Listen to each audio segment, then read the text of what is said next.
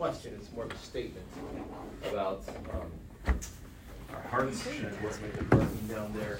So I'm building on the last couple of classes where it's been a while now, but we've been talking about identity. We've been talking about how our identities are shaped by experiences and upbringing, and we've been talking about identity as how we feel as opposed to who God says we are. So you have these conflicting things going on.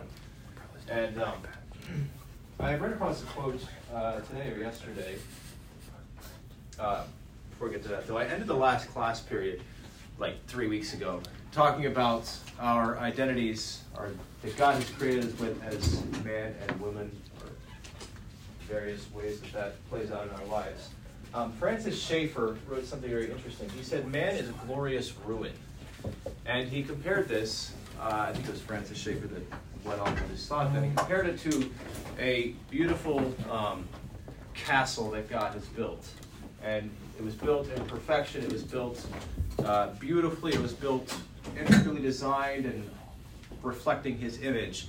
And then you come along, 1,000 years later, and the thing's in a state of neglect, it's in disrepair, the walls have fallen down. But it's still, you can tell that what was there in the beginning was something that was beautiful and something that was meant to function well. So when you think of the idea that we are a glorious ruin, we fight so thinking back to identities now, we fight this continual battle of the, how would you say, you'd say the flesh versus the spirit. Paul calls it the old man versus the new man. And Paul actually has a number of things that he writes about this. And I want to look at some of these verses tonight as a backdrop to what we're going to talk about next. So the first one is in Ephesians 4. This is in the English Standard Version. So, assuming that you have heard about him and were taught in him, as the truth is in Jesus, to put off your old self, which belongs to your former manner of life and is corrupt through deceitful desires, and to be renewed in the spirit of your minds, and to put on the new self, created after the likeness of God in true righteousness and holiness. Sounds pretty easy. You have the old self, take that off. You have the new self that Jesus Christ gives you, and you put that on. But then in Romans 7, Paul says this, wretched man that I am, who will deliver me from this body of death? Thanks be to God through Jesus Christ our Lord. So that I myself serve the law of God with my mind, but with my flesh I serve the law of sin. So if you look at Romans 7, you get this whole this dichotomy of the things that I want to do as opposed to the things that I do. And Paul's feeling the tension. And he says, oh, wretched man that I am, who shall deliver me from this body of death? And he goes on in chapter 8 and he says this, there is therefore now no condemnation for those who are in Christ Jesus, for the law of the Spirit of life has set you free in Christ Jesus from the law of sin and death. So you have Paul recognizing the tension, but he's saying you're delivered from that. Paul goes on to say in Romans 12, I beseech you therefore, brethren, by the mercies of God, that you present your bodies a living sacrifice, holy, acceptable, holy, acceptable unto God, which is your reasonable service. And be not conformed to this world, but be transformed by the renewing of your mind, that ye may prove what is that good and acceptable and perfect will of God. So take that section of verses now and compare it back to Romans 8. Paul says there is no condemnation to those who are in Christ Jesus. But right before that, he says, O wretched man that I am. Notice he doesn't say, O wretched man that I was. So in the midst of this living free of condemnation, Paul's recognizing that there's still something broken about the way he's living. It's not an excuse for sin, but he's recognizing that this sin issue is going to have its say. So a few weeks ago, I was driving out on 29 in Madison, and I had the three oldest children with me, and we pull out on 29, and the traffic's fairly heavy, and we come to the light out here by Sheets, and traffic did not stop quickly or anything like that. It was just a normal stopping at the red light, and I stopped, and the car beside me didn't, and goes plowing on full tilt into the vehicle in front of her. It was an older woman that was driving. She was driving like a crossover probably or something like that. cross halfway between an SUV and a car. Anyway, she slams into the vehicle in front of her, which was also a vehicle about the same size, which in turn goes and hits the truck in front of her. So it was a 3-car pileup. This happened like right here. And I was like, okay, that's kind of cool. Wish I had a dash cam, all of this stuff. And when I looked over, the car that started everything, she was up against the vehicle in front of her, and her wheels were spinning forward. So she hit it pretty hard. Like the whole back end of the vehicle in front of her came off the ground. And it looked like she probably stomped on the gas instead of the brake. I couldn't tell exactly what happened. Anyway, so the person that was hit, so this was the center vehicle, the one that was hit from behind and that went ahead and hit the vehicle, or was driven into the vehicle in front of her. She gets out of her vehicle, and I don't know how old she was, by age, maybe a little younger. And she gets out of her vehicle and looks at she walks back to the back of her vehicle and just screams at the driver behind her. I won't repeat what she said, but I could. Just had a few things to say. So she yells at the person behind her that hit her. She yanks open the rear vehicle of her car, pulls out her screaming toddler from the back seat, yells at the driver again, and then proceeds to walk off to the side of the road. And it didn't look like anybody was hurt badly or anything like that. But I don't know this woman, but you can imagine the scenario with me. Something happened, and it's like, rah! Like that. Thank you, you're awake now. And so who was in charge of her at that moment? The mind of Christ or the body of death? So Paul says, we have both, right? Or at least we deal with both. So who was in charge of her at that moment? Well, I think we would all probably say the body of death at that moment. If you would base everything you know of that person off of what I just told you, what would you think about her? Well, you don't actually know anything about her, do you? All you know is how she responds when things go very wrong. So for all I know, she was the local pastor's wife who was having a bad day. I want you to think about this. If I would push enough of your buttons, you would probably respond the same way.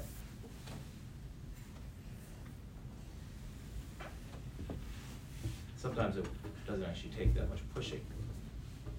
But you have those moments where all of a sudden something that's inside comes bursting out before you can stop it. So I want you to think about this. Adversity, we've probably heard something like this before. Adversity, hard times build character, right? Heard something like that? I think that's probably true, but I think what's more true is that hard times reveal character. Because what happens when life gets difficult is what's really inside of you comes out. And if that's quality, then that's great. And if it's not, then that also is revealed during those times. I want to talk about habits for a minute. So I talked about this last. Some of this stuff I went over in December of 2021, so most of you weren't here for that. I want to talk about habits for a bit. I'm going to try not to get too technical, but I find this interesting. So we have this complicated, complex world that we live in. And the way we make sense of our world is by assigning 2 sentences in. I'm already getting more complicated than I wanted to. Okay, I'll stick with my notes. Habit forming is a coping mechanism. And it's what we do to make sense of a world that is complicated. So I'll tell you what I mean by that. Do you have to think about everything you do all the time? No. How much of the time do you actually think about what you're doing? Anybody want to take a guess? Okay, you're under 25, so for y'all, most of the time you're not. We're normal human beings. Anybody want to guess? How much of your life is habit and how much of your life is conscious decision? About 40% of what you do is habitual. So that means that 40% of the decisions you made today you didn't actually make. Your mind just told your body what to do, and that's what you did. Habits allow you to focus on what you think is important, while the stuff that has to get done still gets done. It's just happening in the background. Now, some of this happens naturally. So you have a child that's developing and they learn how to walk. Well, you know how old people walk now, obviously, right? They got to think about what they're doing. Do you think about what you're doing when you're walking? No, because your mind has learned how to walk. It's figured out how to manage balance with your big toes and the side of your feet and the balls of your feet and things like that, where your hips are and where your shoulders are in relation to how you're walking, to keep you on your feet. But for somebody that's just learning that, they have to think about all those things. Here's another way of looking at it.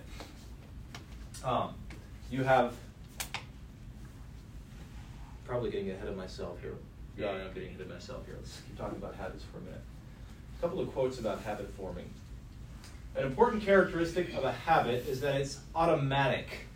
We don't always recognize habits in our own behavior. Studies show that about 40% of people's daily activities are performed each day in almost the same situation.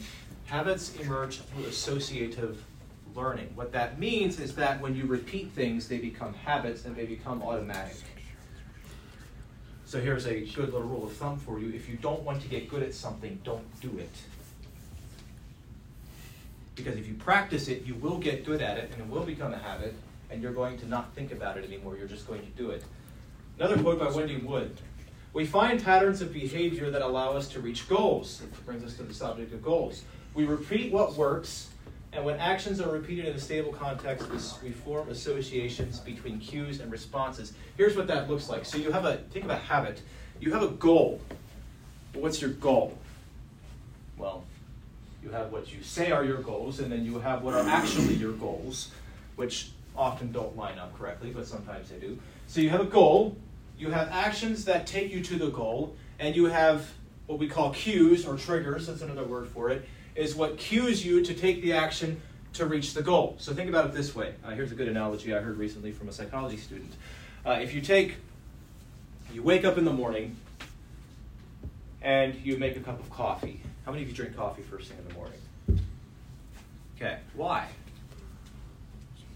So you think about psychology. What psychology is, it's the study of how human thinking affects human behavior, essentially. Why do you drink a cup of coffee in the morning? Do you think about it? Is it a conscious decision you have to make? Sort of. But think about it this way. You wake up in the morning and it's 6 o'clock and you're going in for your early. You're tired because you didn't get enough sleep last night. And so you want to have energy today. That's your goal. So your cue is that you're tired. Your action is that you're going to drink a cup of coffee. The result or the goal is set so that you have energy to have a good day. Does that make sense? So that's just one thing. We have things like this in our lives all of the time that are affecting the way we operate. So you have, so here's another great way of thinking about it. This is the iceberg here. You have all sorts of things down here. Yeah, we'll talk about that. I like talking about that. So you have your goals. Let me show you what this might look like, for example. See if I can find a marker that works. That's not it.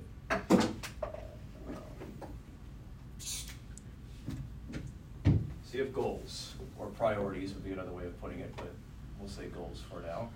So if I would ask you what your goals are in life, or what some of your goals are in life, you could tell me some things. You don't have to tell me them now, but you have goals. Okay, so you have goals, you have your stated priorities. Do you always live up to your priorities? Why not? You said so. You said that this is a priority in life. What that tells me is that you don't just have stated priorities. You also have implicit, I'm going to just use that word. You also have your implicit priorities. And when push comes to shove, your implicit priorities almost always win. So the reason for that is because our implicit priorities are wrapped up in our habits. So you can say that maybe you're like 500 pounds overweight, and you can say that I want to lose weight. That's my stated goal. But when it comes down to it, you can't stop eating. Why not? It's because, let's say, we're just going to follow this analogy down the rabbit hole a little bit. Let's say that you have an eating disorder, and eating junk food is your way of numbing pain. Because we do things like that to numb pain. So you have a stated goal that I'd like to lose weight. But your body is telling you that actually your higher priority is to not feel pain. And the way I'm going to not feel pain is I'm going to eat pizza and drink Mountain Dew. And so when push comes to shove, the implicit goal, the unstated goal, usually the one that's not understood, is winning out. Because it actually ranks higher on the priority system. Me protecting myself is more important than me getting some of these other things that I think I want in the moment. And so you have, with the iceberg model, for example, you have what's seen on the surface, but you have all of these other things underneath that are driving the behaviors that we see on top. Okay, here's why stated goals don't work, or at least they don't work very well. It's because willpower is a limited resource.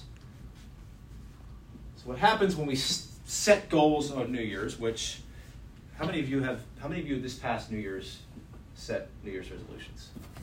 Any of you? You're so young. I did. And I've managed to keep one of them so far. Most New Year's resolutions don't last past 8 weeks. By far the majority of them don't last past about 4 weeks. Did you know that gym memberships go up in January? Yeah, they do. They actually do. Because people decide this is the year they're going to lose weight. And so they spend lots of money on a gym membership that they never use. Why? Because 4 weeks later, they're tired of it. So willpower is a limited resource, and when we run out of willpower, our habits kick back in. That's why it's so hard to break them. So how do we form habits? Here's how our brains work. Now I'm going to really dumb this down. A, because I don't understand it, and B, because I have to dumb it down to make any sense of it. So you have your prefrontal cortex right here. This is the front part of your brain. If you're looking at it in evolutionary terms, they would say that this is the part of the brain that developed last.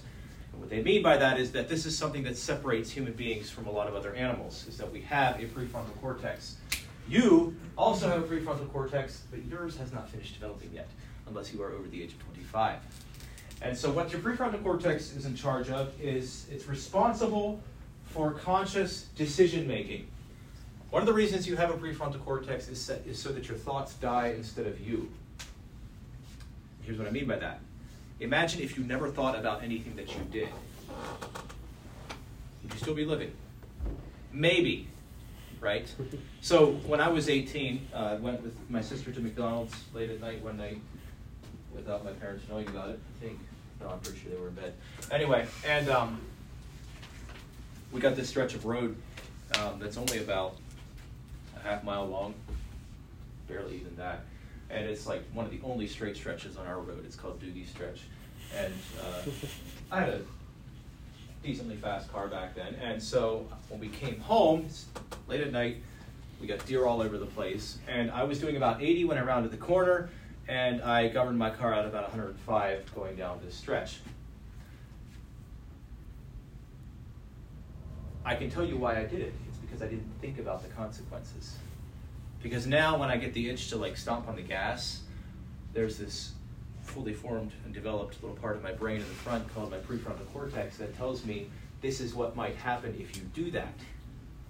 But that's what that prefrontal cortex is for, is so that you can have an idea and you can think about, okay, what's going to happen if I do this? Oh, A, B, and C are all likely scenarios. None of them are ones that I like, and so I'm not going to do that. I'm going to do something else. It's called forward thinking, or it's called linking the consequences of your actions with what you actually do. That's what your prefrontal cortex is for. Well, can you imagine when you're going through life and you're learning new things, your prefrontal cortex comes into play. But your prefrontal cortex also works with something called your basal ganglia, which is right here. And what your basal ganglia is responsible for is to figure out, it works in conjunction with your prefrontal cortex to figure out what you should do and then implement that in the rest of your brain.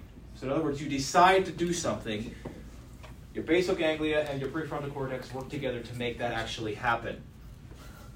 Now, what happens is when you're developing a habit, for example, I'll give you an example of how this works, actually. So you have a person, this is actually a skull. You have two hemispheres of the brain. Here, we'll just go like this so we can tell the difference, right? You have the right hemisphere over here, which is responsible for, essentially it's responsible for the things that you don't know. So art, music, poetry, those things tend to come from the right side of your brain. Left side of the brain is centered around things that you know. In other words, so this is the Republican, this is the Democrat. You have the merciful, fine with chaos part of your brain, and then you have the rigid, this is what we know and how we operate part of your brain. It's really interesting because you can do brain scans when you have somebody that's learning how to play the piano, for example, or you're learning how to play a new piece. Your left side of your brain is doing most of the work. Why? Because the right side of your brain is doing most of the work because it's figuring out something that it doesn't understand. And as you learn to play that piece, or as you learn to type on your computer, for example, that becomes ingrained. And the movement switches over to the left side of your brain, where it's responsible for things that you know. So essentially the brain works together to figure out what you should do. So anyway, when you have a habit forming, you have your prefrontal cortex and your basal ganglia working together to figure out what should happen. Once they get that system figured out, it goes into what's called the sensory motor loop, and it's a number of different parts of the brain that are all firing together, and what they're doing is they're automating behavior based on certain cues. Here's a little bit how some of that might work. I'm just giving you this example. So you have a pattern. This is really cool. On your brainstem is marked the shape of a snake. It's not there in real life, but when you see a snake, you jump without thinking about it. At least normal people do. You know why? Because that signal gets sent to your brainstem. The brainstem recognizes it, sends it right back down into your legs, and you jump. You didn't think about it. It didn't go up through your circuits. None of that. You just jumped because that's pre-programmed into your brain. We have other things that happen in our minds. Habits, for example, like eating ice cream for bedtime snack, which we don't do that at my house very often, but you ingrain that habit, and then your body's telling you every night at 9:30, this is what's supposed to happen. Well, you can think about that's very handy. You get up in the morning, you don't have to tell your feet how to walk when you get out of bed. They just walk. You don't have to decide, am I going to take a shower or not this morning? Do you? You just take a shower. Because it's habit. Because those things have become unthinking parts of your day. Because you know this is how you do. You wake up, you go through your day, whatever. When the lunch bell rings, you come out, you don't have to think about it. It's because it's habit. That's all very nice and handy, except for the habits that I don't like. Let me see if I can illustrate this for you further. Think of habits. This is how I heard it explained by psychologists. Think of a habit as a little machine that sets up shop inside of your brain. So you have this thing that you're doing, whether it's a good habit or a bad habit. It's a little machine, sets up shop inside your brain. It has the ability to promote the behavior that it wants and to actively suppress the other parts of your brain that might try to think about what you're doing to figure out if this is a bad thing or not. So it promotes the behavior that it wants. It actively suppresses the parts of the brain that might try to counteract what it's doing. And the only way to conquer that is to build a little wall around it in your mind. You can't actually get rid of it. It's there, but you can build a wall around it, usually by forming another habit that's newer and stronger. What happens is, when you get under stress, all the little walls start going back down again. And they start with the newest habits and work their way back to the most basic instincts that you have. Which is why, for example, you can have a smoker that quits smoking. 10 years later, they pick up a cigarette one day, and 2 days later they're back to that. So stress knocks down all the little walls, or anxiety, or other things that can go along with that, and takes you right back to where you were. It's not to say that it's hopeless, it's just that it's difficult. So let's think about how all of that stuff for a moment. I say that to say this. Suppose you were the woman in the car that day at the accident. Or I'm sure you can think of a situation in your life, maybe not so long ago, where you lost control and something came out that you didn't want other people to see. The walls came down, let's say.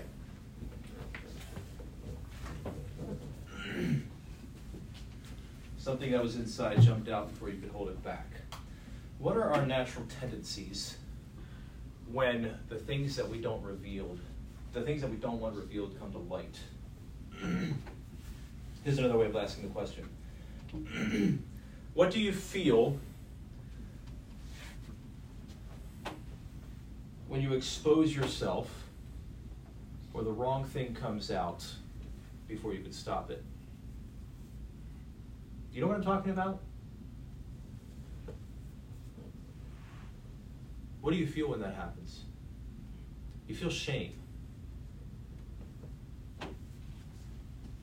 How do we respond to shame? I'll read a story for you. Genesis 3. I want you to listen to this. I guess you don't really have a choice. You're sitting here, you have to listen to it. Genesis 3, beginning to read in verse 6. And when the woman saw that the tree was good for food, and that it was pleasant to the eyes, and a tree to be desired to make one wise, she took of the fruit thereof, and did eat, and gave also unto her husband with her, and he did eat. And the eyes of them both were opened, and they knew that they were naked, and they sewed fig leaves together, and made themselves aprons. And they heard the voice of the Lord God walking in the garden in the cool of the day. And Adam and his wife hid themselves from the presence of the Lord God amongst the trees of the garden. And the Lord God called unto Adam, and said unto him, Where art thou? And he said, I heard thy voice in the garden, and I was afraid, because I was naked, and I hid myself. And he said, Who told thee that thou wast naked?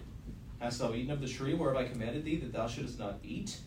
And the man said, The woman whom thou gavest to be with me, she gave me of the tree, and I did eat. And the Lord God said unto the woman, What is this that thou hast done? The woman said, The serpent beguiled me, and I did eat. There's so much more to this story than just Adam and Eve doing something they shouldn't have. They realized their vulnerability. So I talked about this, I guess most of you weren't here for my Genesis classes. And I talked about this back when I was going through the book of Genesis, how that this really doesn't have anything to do with nakedness.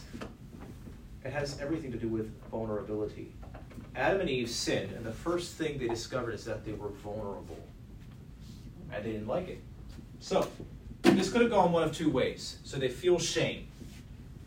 Obviously they felt shame because they tried to hide themselves. So they felt shame. What are we supposed to do, or what do we as human beings do when we feel shame? And the reason we're feeling shame again is because something was exposed that we don't want someone else to see. What do we do when we feel shame? We think about how the experience in the Garden of Eden could have gone differently if instead of running from the light, Adam and Eve would have gone back to God. So that's the first thing they could have done. Instead of running and hiding their vulnerability, they could have gone to God and said, recognized, we messed up, there's nothing we can do to fix this, but here we are. That's not what we do, is it? What do we do? How do we respond to shame? Shame can drive us to the light. I think most often we hide from the light in the hopes that we'll never be found out.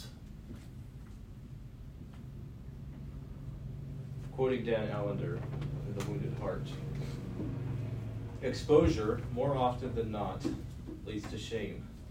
The natural response of an autonomous or an independent and self-reliant heart is to hide behind fig leaves or any convenient bush. If that does not work and we are discovered again, we will resort to vicious condemnation of the Creator or His creation. As children of Adam and Eve, we bear not only their likeness to God as image bearers, but also their desire to be autonomous and their propensity to hide, blame, and attack when caught. As a result of the fall, we despise standing vulnerable before God and others.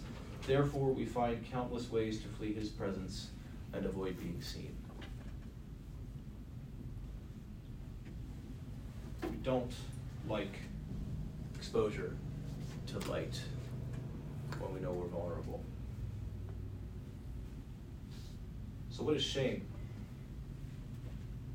I can give you the definitions that I came up with, and the reason I came up with them is because I understand them and feel them. Shame, a feeling of black dread over what I've done or what has happened to me. Fear of what others will think of me if I let them see too much or if I mess up in front of them. Despair and condemnation. Shame is a powerful thing. I spent most of my 20s trying to figure out what was going on in my life and why I was feeling a certain way about something that I had done. Or, yeah, about a situation that I was really had a lot of regrets about. And one day it was after we were married, obviously. This was probably 10 years down the road from when it had happened. And I remember sitting on the couch one night. Priya was probably putting Kaidi to bed, so this was a while back. And I was just like, God, what is it? Like, why does this keep bothering me? Like, what's going on? And the word that came to my mind was shame. And I finally was able to put a finger on what I was feeling. That I was feeling shame about the situation. It hasn't necessarily gone away, but at least I know that it exists. So you have two kinds of shame. We have legitimate shame, and there is legitimate times to be ashamed. If you look at what God says in Scripture, we'll get to this in a minute. Legitimate shame is what we feel in response to sin.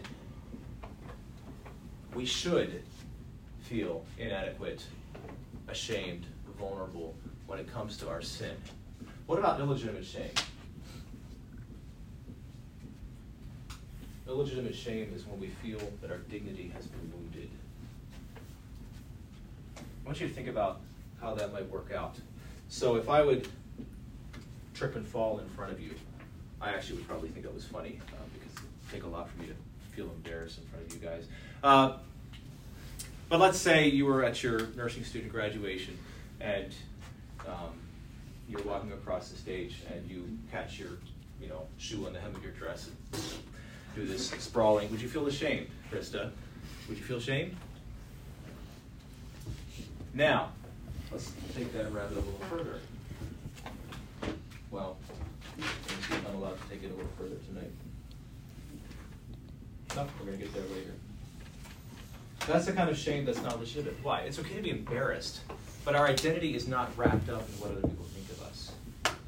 And oftentimes when we're embarrassed or when we're ashamed, it's not because we've messed up in the eyes of God. It's because we feel that we made ourselves a fool in front of somebody else. Our dignity has been wounded. We're going to look at that some more here in a little bit. It's losing face in the eyes of our peers instead of losing face before God. So what does the Bible say about shame? 2 Corinthians 7:10. For sorrow that is according to the will of God produces a repentance without regret, leading to salvation, but the sorrow of the world produces death. So shame can take us one of two directions. I think shame is another word that you could put here in 2 Corinthians. Shame can take us two directions. Good shame leads to life. Guilt, condemnation, you can put all of those things in the same bucket. Because I have people in my life that struggle with really oversensitive consciences. And here's something that I tell them. If you are truly feeling guilty about something and that guilt is from God, He always offers a way of escape. Why? Because God doesn't waste guilt. When we sin and we feel guilty about it, if that is from God, God offers a way of repentance to the place that brings us to life. But you look at what look at how Satan wants to use guilt. Satan wants to use shame and guilt and use it to drag you down and never let you go. Illegitimate versus God-given. The sorrow that comes from God leads to repentance without looking back, leads to salvation. So what do we do with shame? Let's tie shame and guilt together for a minute. What are some of the things that you might feel guilty about during a day's time? Like not the big nasty sins, but just like the normal everyday kind. Like when we become angry, or when we fail in some area that we believe to be sin, or when we don't do as much as we think we should, or we think we have wrong motives, or you name it. Whatever it is that you struggle with. What do you do when you mess up? Feel shame. What about contempt? So think about it this way for a moment. I mess up. We usually respond one of two ways. We're ashamed. We don't like feeling ashamed. So my internal response is, Nate, you are such an idiot. You should have known better. You should have better control of yourself. You shouldn't do that. Self-contempt. Or we lash out at those around us and we say, if they would have done this, or if they wouldn't have treated me like this, or if they wouldn't have made me feel this way, I wouldn't have responded like that. It's their fault. So you think back to Adam and Eve in the garden again. Same thing. When we're confronted with light, our natural tendency is to blame, condemn, and pass the buck. And shame almost always leads to contempt, either contempt of myself for not being good enough, or contempt at other people for hurting me. The problem with those responses is that in either one of them, we're running from the light.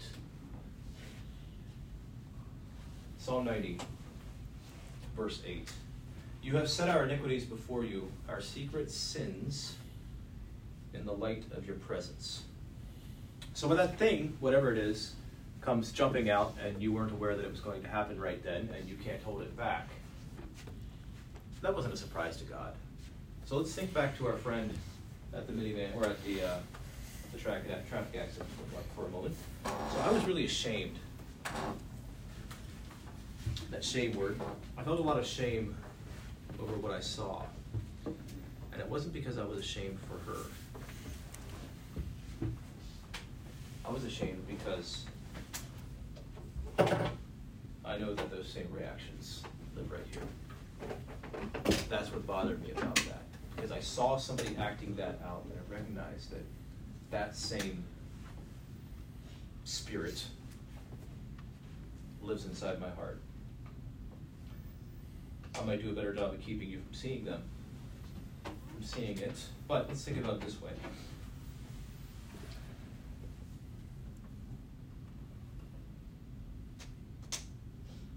My children misbehave in public. Let's follow this. Let's see if I can do this. I was thinking about this, trying to think through this earlier today.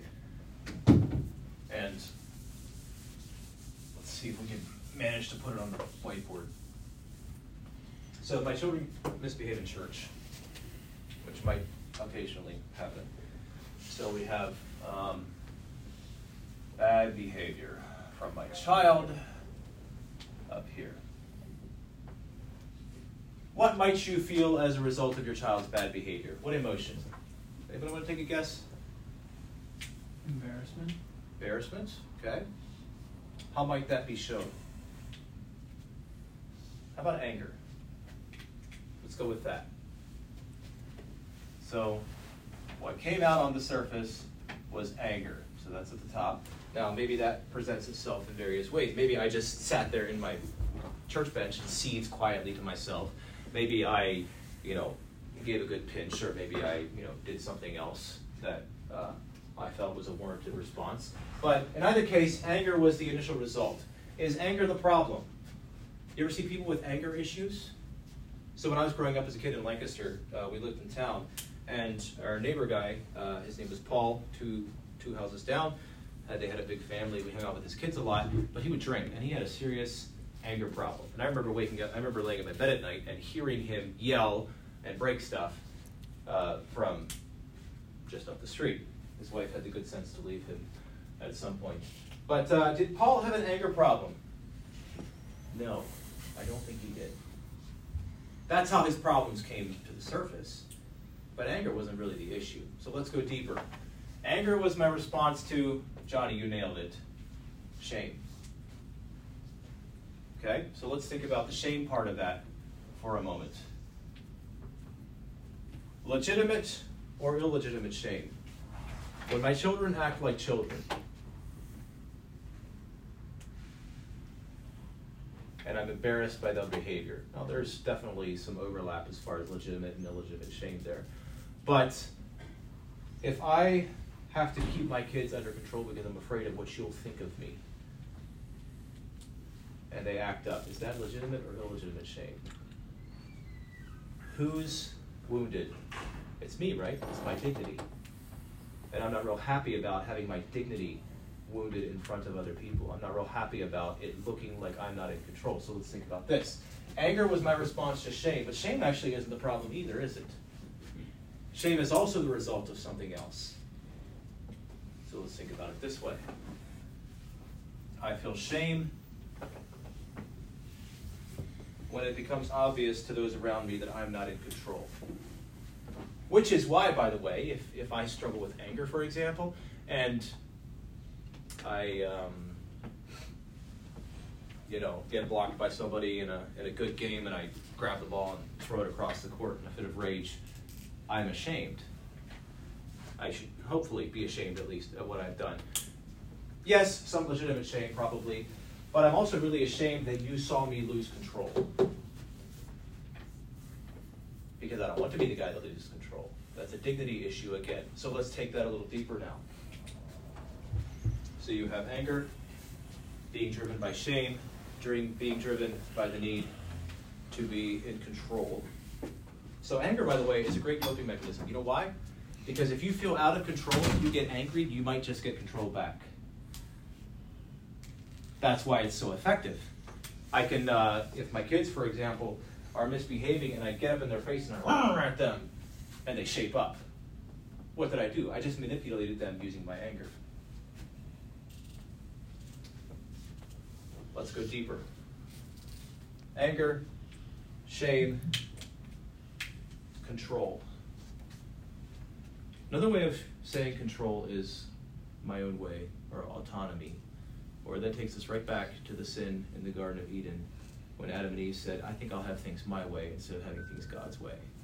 So when you look all the way down at the root, you have this issue of who is going to be in control. God or me? And if it's God, then I'm able to accept, well, at least to a greater extent, I'm able to accept the things that happen to me because I don't have to be in control. My identity is not at stake because my identity is wrapped up in God, and the anger doesn't have to exist because there's no longer any reason for it. Most of the time, I would say, in our lives, we spend a lot of energy trying to manage what we see on the surface as opposed to getting down to the underlying issues, often which find themselves outbid my trust in God or my trust in the idols that I've set up in my life.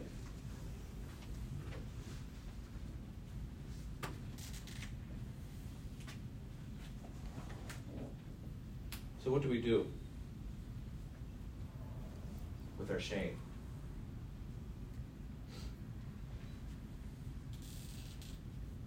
One of the lies we believe is that shame is going to keep us from being accepted.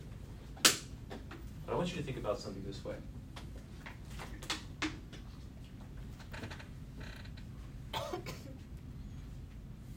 Shame is meant to drive us to God with our broken pieces so that he can bring healing to them. Most of the time what we do with them is we try to hold on to them ourselves and to hang on and say, no, I'm going to take care of this my way. When you look at, I'll close with one more illustration. I've talked about this before. When you look at the tabernacle that God had set up in the middle of the camp of Israel, they had all of this stuff where God dwelt and everything that they had to do just right. And then because the children of Israel were sinful, they had to build a wall around the tabernacle. Because God said, you all aren't, you're in no condition to come to me and to dwell in my presence because of your sin. And so that's often where we find ourselves in it. We find ourselves on the outside of the camp, wishing that we could get in and have this communion with God, and yet we feel like we can't because we've got these things in our lives. And yet God told the children of Israel what to do with their sin. And he said, every morning and evening, you're going to come and you're going to bring your sin offering. You're going to kill it at the door of the tabernacle, and you're going to bring that blood in, all the way in to where God dwelt. That represented your sin. And you're going to give it to me. So sin separates us from God. And God said, the thing that I want you to do with your sin is to bring it into my presence. And let me heal it. And our shame and our control, all of these things that we see on the surface often come down to the fact that we have a hard time believing that God is actually big enough to handle what we carry.